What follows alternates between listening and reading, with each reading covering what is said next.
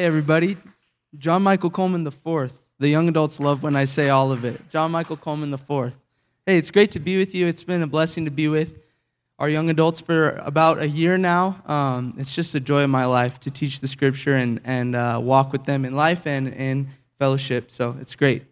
Hey, I have 10 minutes, so we're going to move quick. I'm going to try to move through the first section of the passage today. Philippians 3 is where we're at in the Scripture. So, we're going to be looking at verses 1 through 11 to begin, and then Nate and Justin are going to come up and wrap up the chapter with you guys. So, I'm going to start by just reading it to you. When I say this every week at the young adults, and they roll their eyes and are probably bored of it by now, but I say it every week because I really mean it. When I read the Scripture out loud when I teach, that's the most important thing I'm going to say to you. I pray and I seek the Lord as I study, and I trust that He guides my heart and leads me to knowledge of the truth. But His Word is infallible. His Word is perfect, it's true, and it's good for your life. So as I read the Word of God to you now, I encourage you to especially tune in. So let's look at Philippians 3, verses 1 through 11. Finally, my brothers, rejoice in the Lord. To write the same things to you is no trouble to me and is safe for you. Look out for the dogs. Look out for the evildoers. Look out for those who mutilate the flesh. For we are the circumcision who worship by the Spirit of God and glory in Christ Jesus and put no confidence in the flesh. Though I myself have reason for confidence in the flesh also. If anyone else thinks he has reason for confidence in the flesh, I have more. Circumcised on the 8th day, of the people of Israel, of the tribe of Benjamin, a Hebrew of Hebrews, as to the law, a Pharisee, as to zeal, a persecutor of the church, as to righteousness, under the law, blameless. But whatever gain I had, I counted as loss for the sake of Christ. Indeed, I count everything as loss because of the surpassing worth of knowing Christ Jesus my Lord.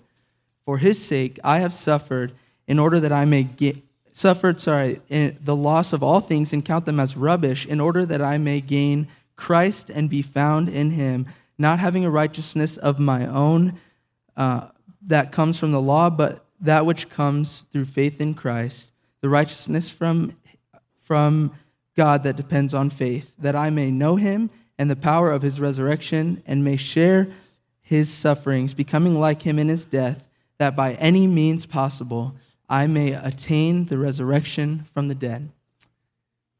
So, Lord, we come before you now, and we want to learn from your word. Holy Spirit, guide our hearts to an understanding of the truth. May we leave this place today encouraged by your word to go to the world and tell them the truth, that you have come to save us from our sins.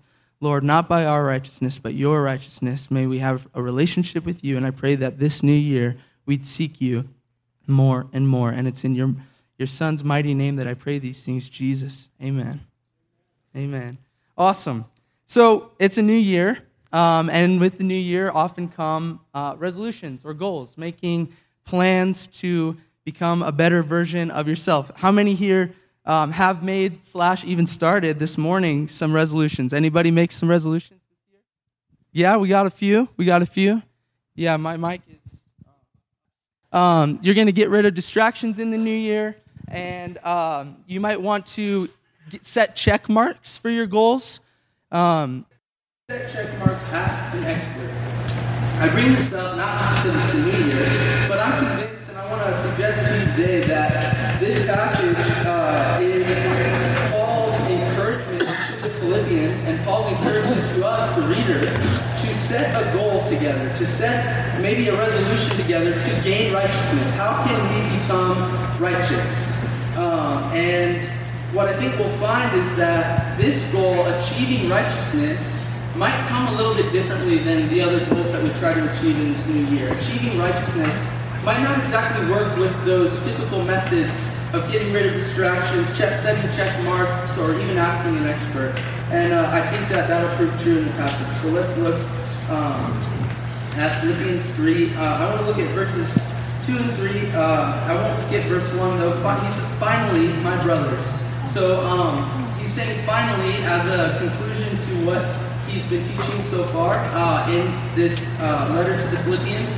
And the theme of Philippians is humility. So he's been teaching them all about humility, humility, and this is his final note, if you will, on humility, and how righteousness and humility can be joined together. How you can be humbly righteous. And so he says in verse 2, look out for the dogs, look out for the evildoers, look out for those who mutilate the flesh. This is his getting rid of distractions that he's suggesting. Paul is suggesting we need to look out for these people. And the people he's talking about sound really wicked and evil. And who he's describing is who he used to be. It's the Jews. It's people that are telling you that you have to obey all these laws and all these commands that they have been trying to obey for years and failing to obey for years to gain righteousness. That by obedience to the law, you can become righteous. So he says, don't listen to them. And he says, for we are the circumcision. This is a reference to that mutilate the flesh. He's talking about how it's unnecessary now to abide by the old covenant of circumcision, and we live under a new covenant of grace. He says, we are the circumcision, those who are in Christ Jesus. Those who are Christians are the new circumcision. We have a new covenant with God, and we worship by the Spirit, and we glory in Christ. We don't glory in the works of the law.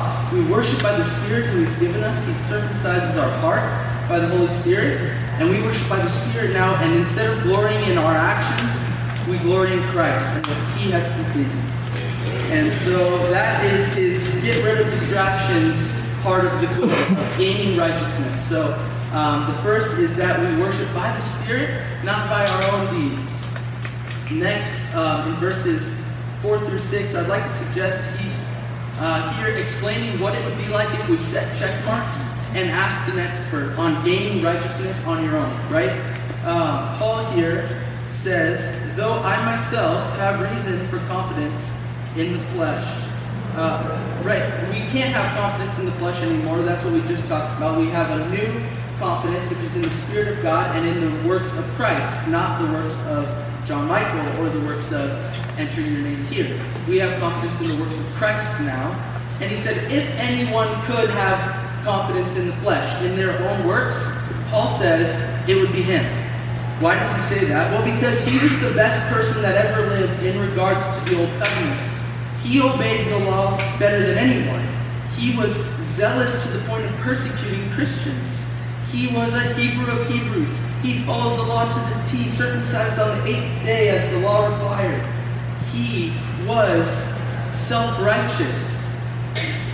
But that righteousness gained him nothing. Right? If we're going to set check marks, it's to be a Hebrew of Hebrews, from the tribe of Benjamin, to be circumcised on the 8th day. We want to be a Pharisee. We want to persecute the church as for zeal if we are the ones gaining righteousness. But Paul says, he goes on to say in verses 7 through 9, I count all of that a loss. It's utter garbage to me, he says. He's the best person that's ever lived to this point in their recent history. He was the Hebrew of Hebrews. He was a Pharisee. And he says, that's all garbage to me. All of it. Why is it garbage? Because what is greater to Paul is knowing Christ. He says, I count that all as trash for the sake of knowing Christ. And being found in Him, not having a righteousness of my own, Paul says, that comes from the law, which he was obedient to, don't forget. But that which comes through faith in Christ, the righteousness from God that depends on faith. So, as I wrap up my portion to begin the text today, well, we got to look at what benefit this goal has. What are we going to reap from setting the goal of attaining righteousness in this year? If it's our self-righteousness, like Paul before he was converted, like Paul, we might gain a pleasant life. He had pretty good renown in the city. He was of high stature, and people looked up to him. People followed him. He had wealth. He had the whole get-up. So we might gain a pleasant life now and some benefit now, only to stand imperfect before God on Judgment Day. If it's up to us, I cannot go before God and confidently say, I belong with you.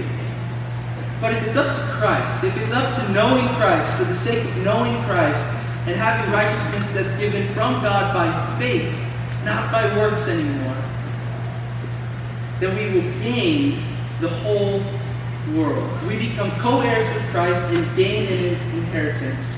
So I plead with you today, set the goal of gaining righteousness, but friends, strive no more to gain it on your own terms, but believe in Jesus, and he will give you his righteousness. You get to heaven and you get to look at the gatekeeper and say, I'm here because Jesus said I get to be, not because of anything I did. So that is the intro to this conclusion.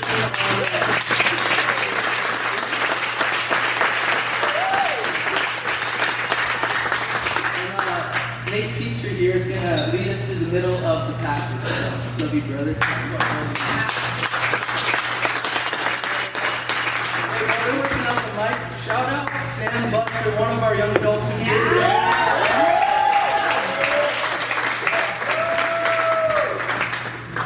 You guys hear me? Kind of? A little bit? Alright, well, let's make do with it. And I'm going to keep holding this thing. Alright? Well, bear with me. I get really nervous in front of people. So I want to invite you to continue with me in Philippians chapter 3. So we're going to look at verse 12. And I'm going to read 12 through 11, and we'll continue on. So Paul says, not that I have already obtained this, or am already perfect, but I press on to make it my own, because Christ Jesus has made me his own. Brothers, I do not consider that I have made it my own. But one thing I do, forgetting what lies behind, and straining forward to what lies ahead, I press on toward the goal for the prize of the upward call of God in Christ Jesus. Let those of us who are mature think this way. And if in anything you think otherwise, God will reveal that also to you. Only let us hold true to what we have attained. Father, as we continue in your word, I just pray that your Spirit would speak through me. And Lord, I pray that you give all of us receptive hearts, ears, and minds to hear your truth, to put it into practice. And Lord, I just pray that you would bless us as we seek your face this morning. I pray in Jesus' name. Amen. Amen. So he says, not that I have obtained this, or am already perfect. So the first question we have to ask is not that I have already obtained what? Now John Michael just went through this passage and let me briefly remind you. He said that I may gain Christ, that I may obtain Christ. He said being found in Christ, that I may receive the gift of righteousness that comes through faith. He said he's pursuing intimate knowledge of Christ and the power of Christ's resurrection, which includes sharing in Christ's sufferings. And then he ends with saying, pursuing the resurrection of the dead. Now, Paul says that he has not fully obtained the fullness of salvation, and he admits to his sinful imperfection. Now, if anything, maybe we could be encouraged a little bit that the greatest missionary, pastor, one of the greatest men in all of history says, I haven't made it yet.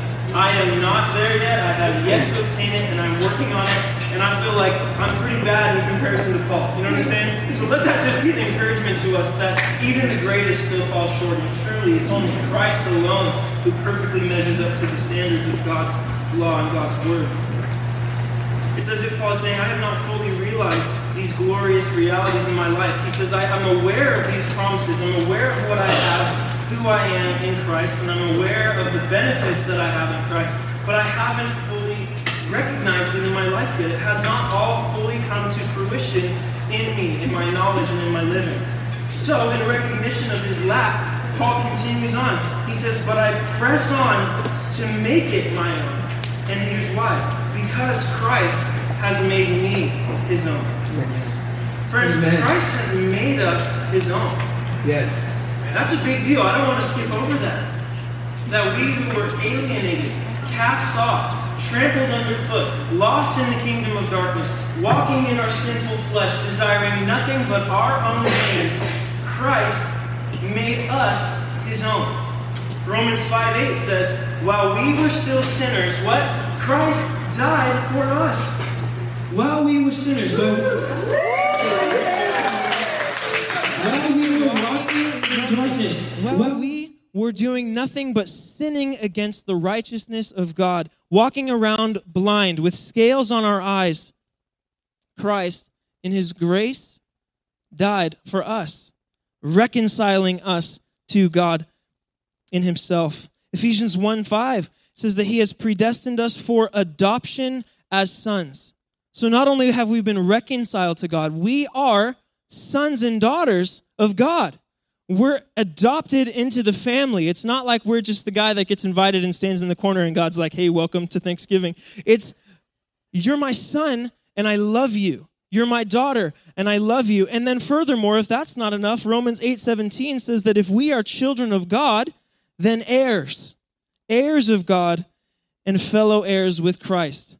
Now, one of my mentors often says this sounds blasphemous if it weren't in the Bible, that we would be heirs of Christ's kingdom, that we would be allowed to rule and reign with him, not because of anything amazing about us, but by his grace, that he would reconcile us, adopt us, and say, you are kings and queens in my kingdom to reign with me. Wow, glory be to God. So the first point I want to give to you, if you're a note taker, is this: Christ has made us his own, so we are to make him our own. We are to press on, as Paul says. We are to press on to our fully realized salvation, to know Christ and the power of the resurrection, to have righteousness, and John Michael did a great job emphasizing this, righteousness not of our own. That's what Paul said, right? I did all of it. I kept the law. I was so righteous that I was following God even if it took me to kill Christians. And he thought he was following God's law, and of course we know he wasn't. But he had the zeal, and he says that was nothing. So where does the righteousness come from? Faith in Christ.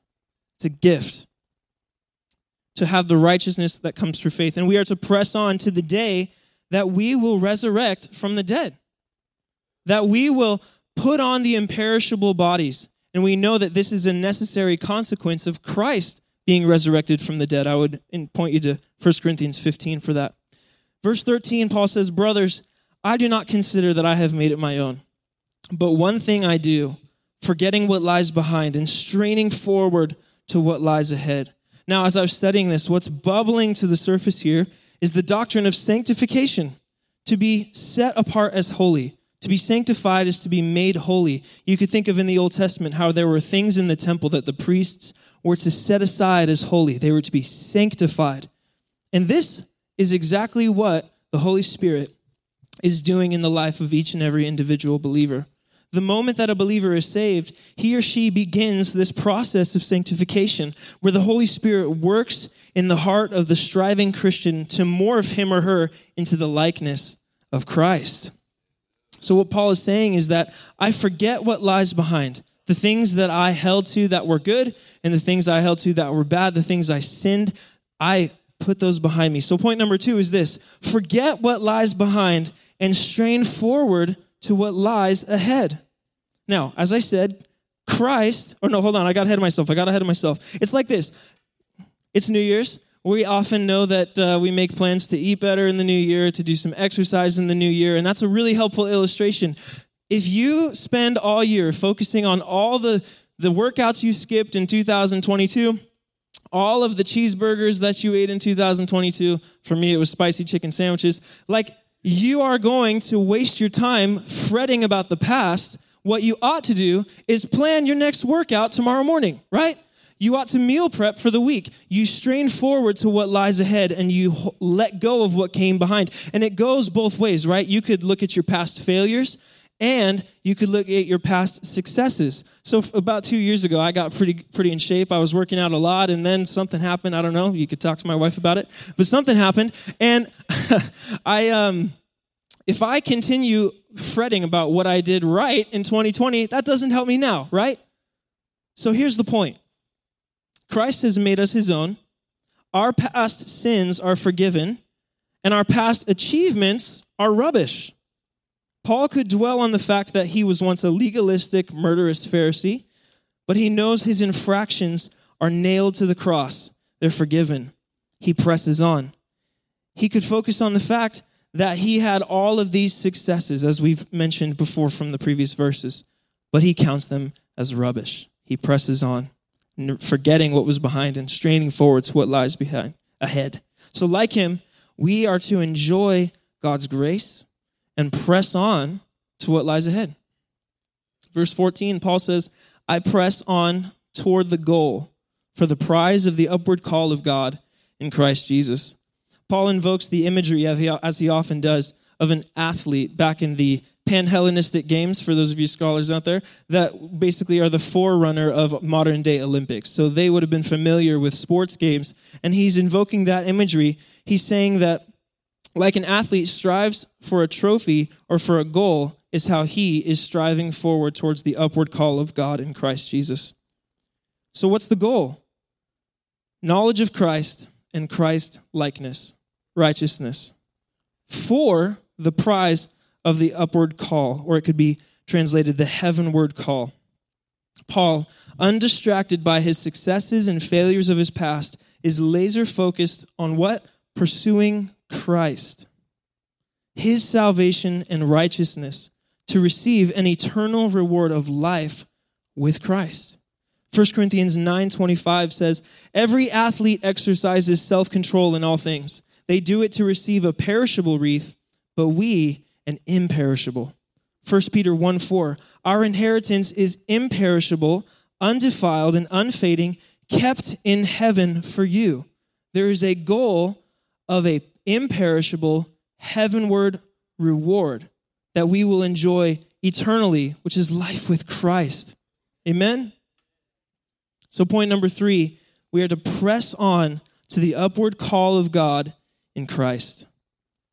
Verse 15, "Let those of us who are mature think this way, and if in anything you think otherwise, God will reveal that also to you." The one who is mature, and actually some translations will even say the one who is perfect. It's kind of ironic because this whole conversation has been about how Paul said he was perfect, thought he was perfect, and then really it's not that he was perfect, but that Christ is perfect and that righteousness is attained through faith.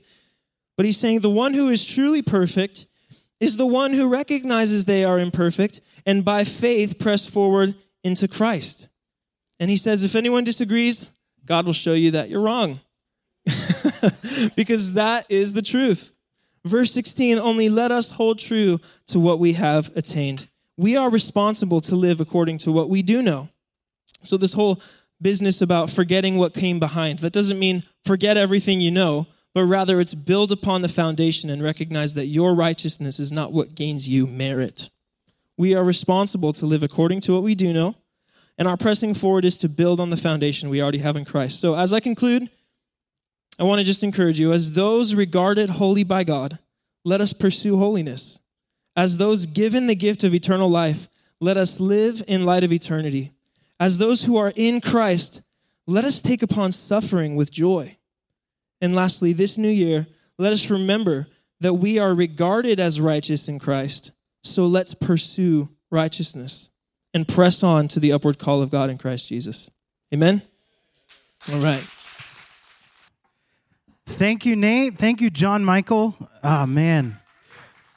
I get the privilege of wrapping up what we've been talking about this morning, and after what these two gentlemen just spoke on, I don't know if I can do it justice. But I'll try. I'll do my best. So I get to speak about righteousness and how we practically put righteousness and straining towards the righteousness into practicality, right? I'm a very practical person. I need steps. I need coaches. I need people to come along with me.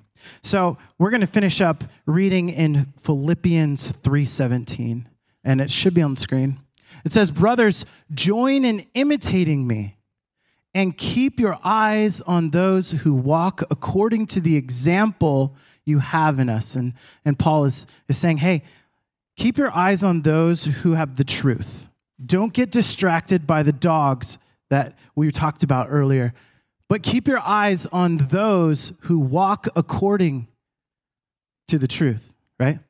And then he says, "For many of whom I have often told you, and now tell you even with tears, walk as enemies to the cross of Christ."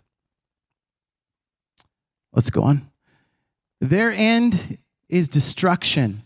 Their God is their belly." Apparently, we had some people that, ate a lot. "And their glory is in their shame, with minds set on earthly things. And you can underline earthly things. We'll come back to that. But our citizenship, rather, is in heaven. And from it, we await a Savior, the Lord Jesus Christ, who will transform our lowly body to be like his glorious body by the power that enables him even to subject all things to himself. So here's the thing. Paul says, hey, walk with people like me. Be like me as I am like Christ. It reminds me of Ephesians 5. You may remember this. Paul says, husbands, love your wives as Christ loves the church. He gave himself up for her. So walk with people who give themselves up to Christ, right? They give themselves up to the righteousness that Christ offers. So walk with people. He says, walk according to our example. Join with other believers. How many of you guys have ever run a race? We talked about a race earlier. Some of you hands. My wife's a marathon runner, right?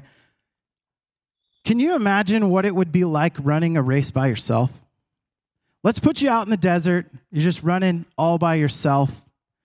I don't know about you, but I wouldn't last the first mile. I need people.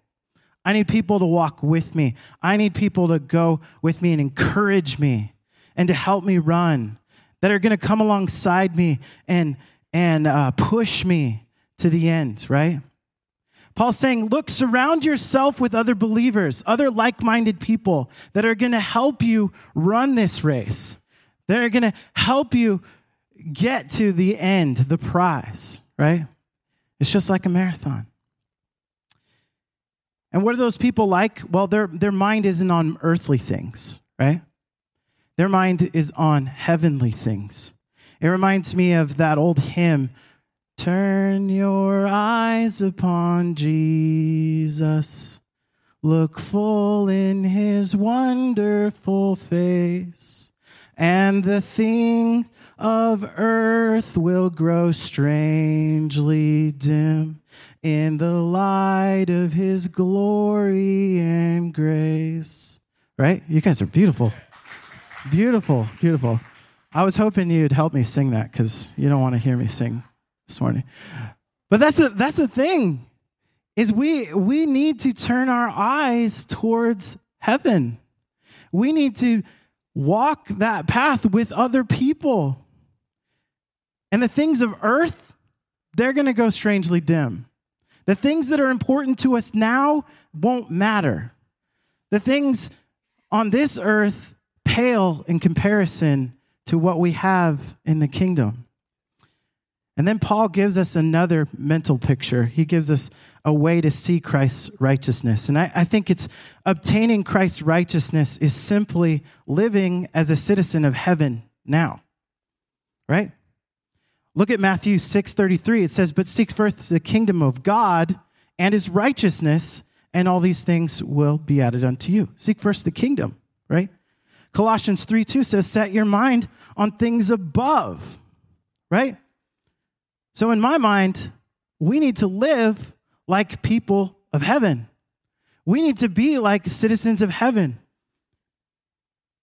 But often, and I don't know if you notice this in your life, sometimes I'll notice it even in my own life, but the people around us, we live like heaven, that we're not citizens of heaven until we get there, until we die, right?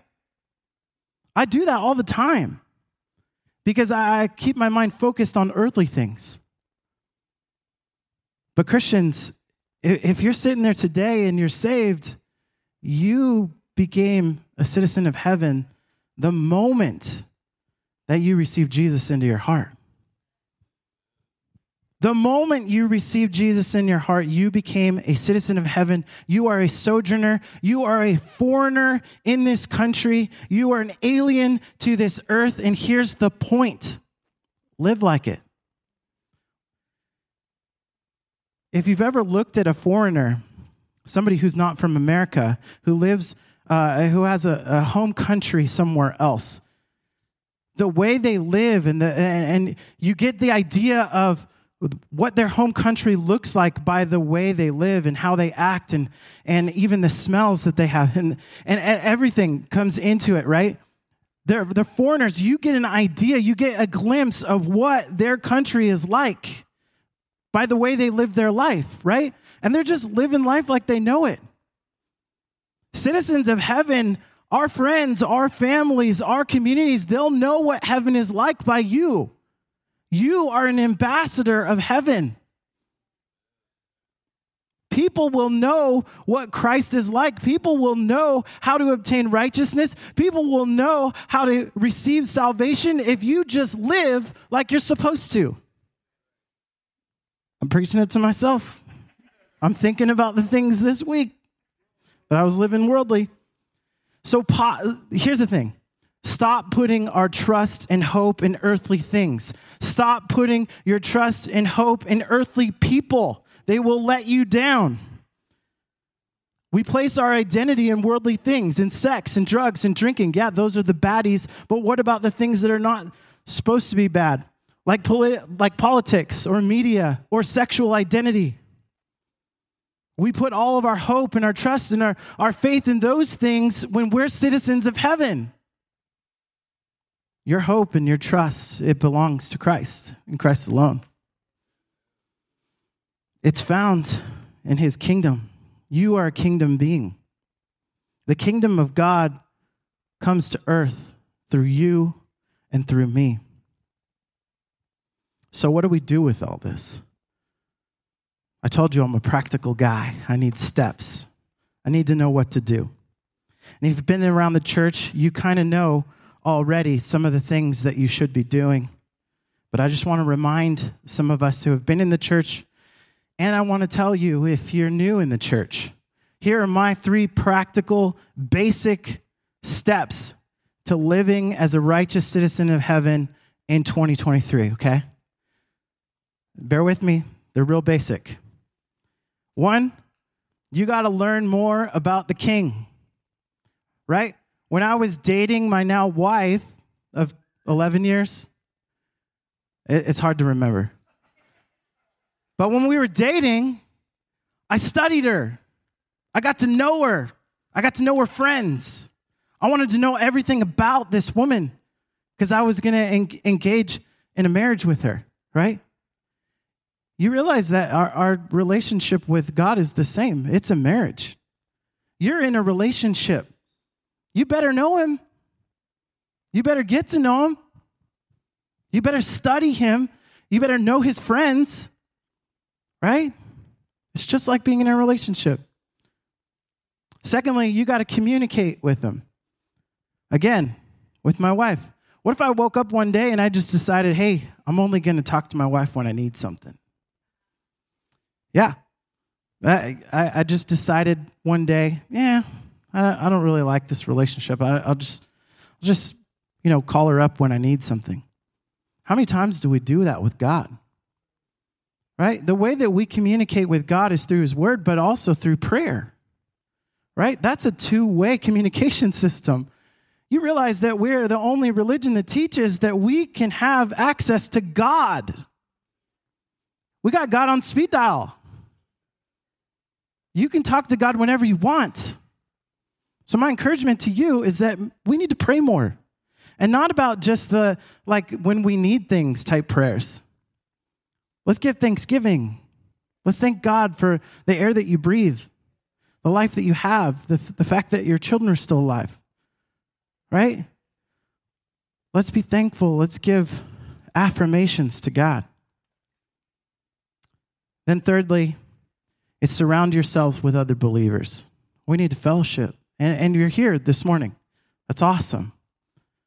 But this is just the beginning. It's just the beginning. Surround yourself with other believers. It's like that marathon. Running a marathon on your own is impossible. But when you have other people running with you to help you, to encourage you, to give you water along the way, you can make it, right?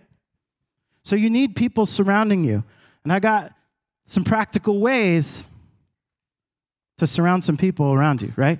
So first of all, you think about your jobs, your schools, your neighborhoods. Surround yourself with other believers. people that are like-minded. That doesn't mean that you can't hang out with non-believers, but surround yourself.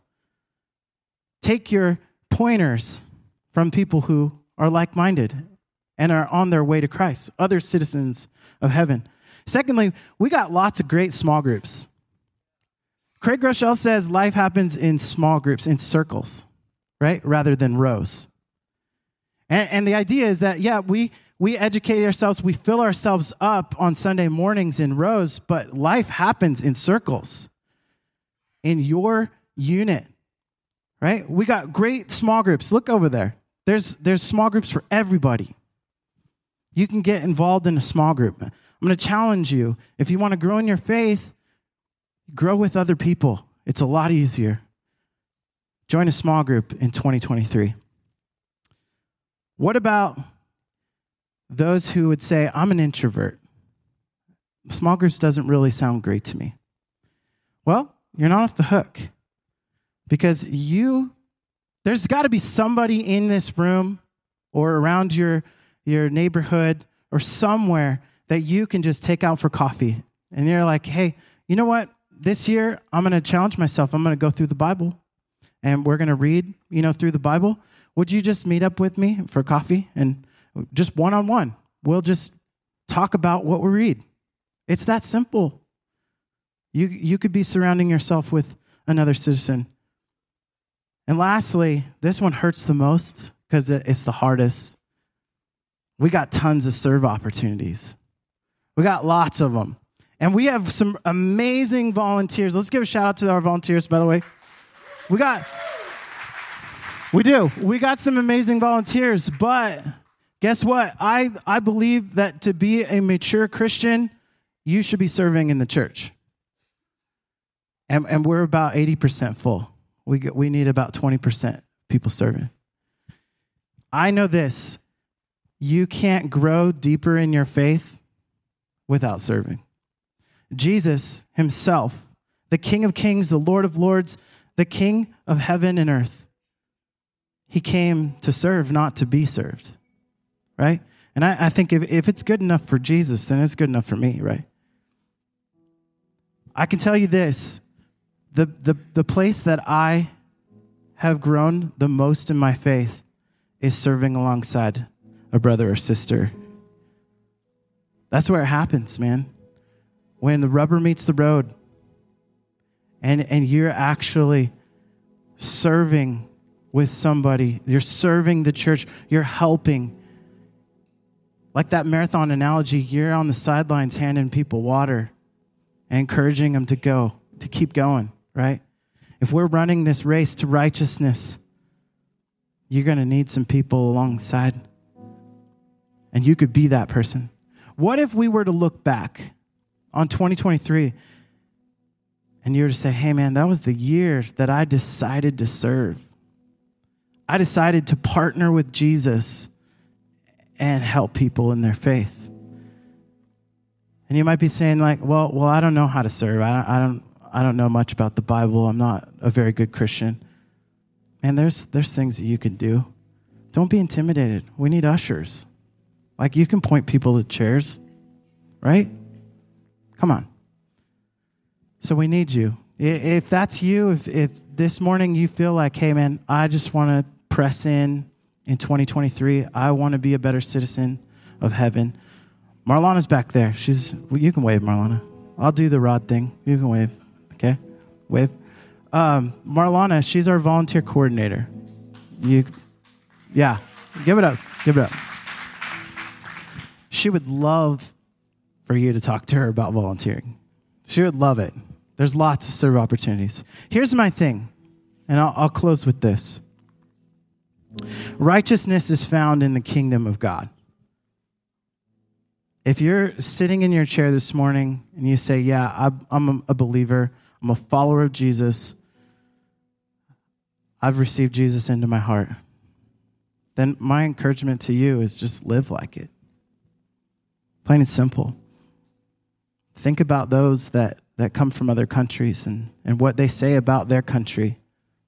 Live like that in America.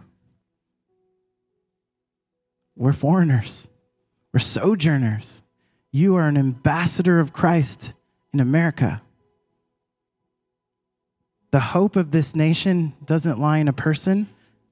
It lies in the kingdom of heaven. Let me pray with you as the worship team leads us in our next song. God, we praise you for your righteousness that we could never attain on our own. God, and if it were up to us, we'd all be on a train to hell. But because of you, we are righteous before God. God, we thank you for adopting us into your family, that we become living royalty, that we are kings and queens of heaven. God, help us in this year to press in deeper, to go farther, to live like citizens of heaven, to not put our hope and trust in things that will perish, but to put our hope and trust in things above. God, simply and practically just help us to live like you. God, we praise you this morning and we give you all the glory. In Jesus' name, amen.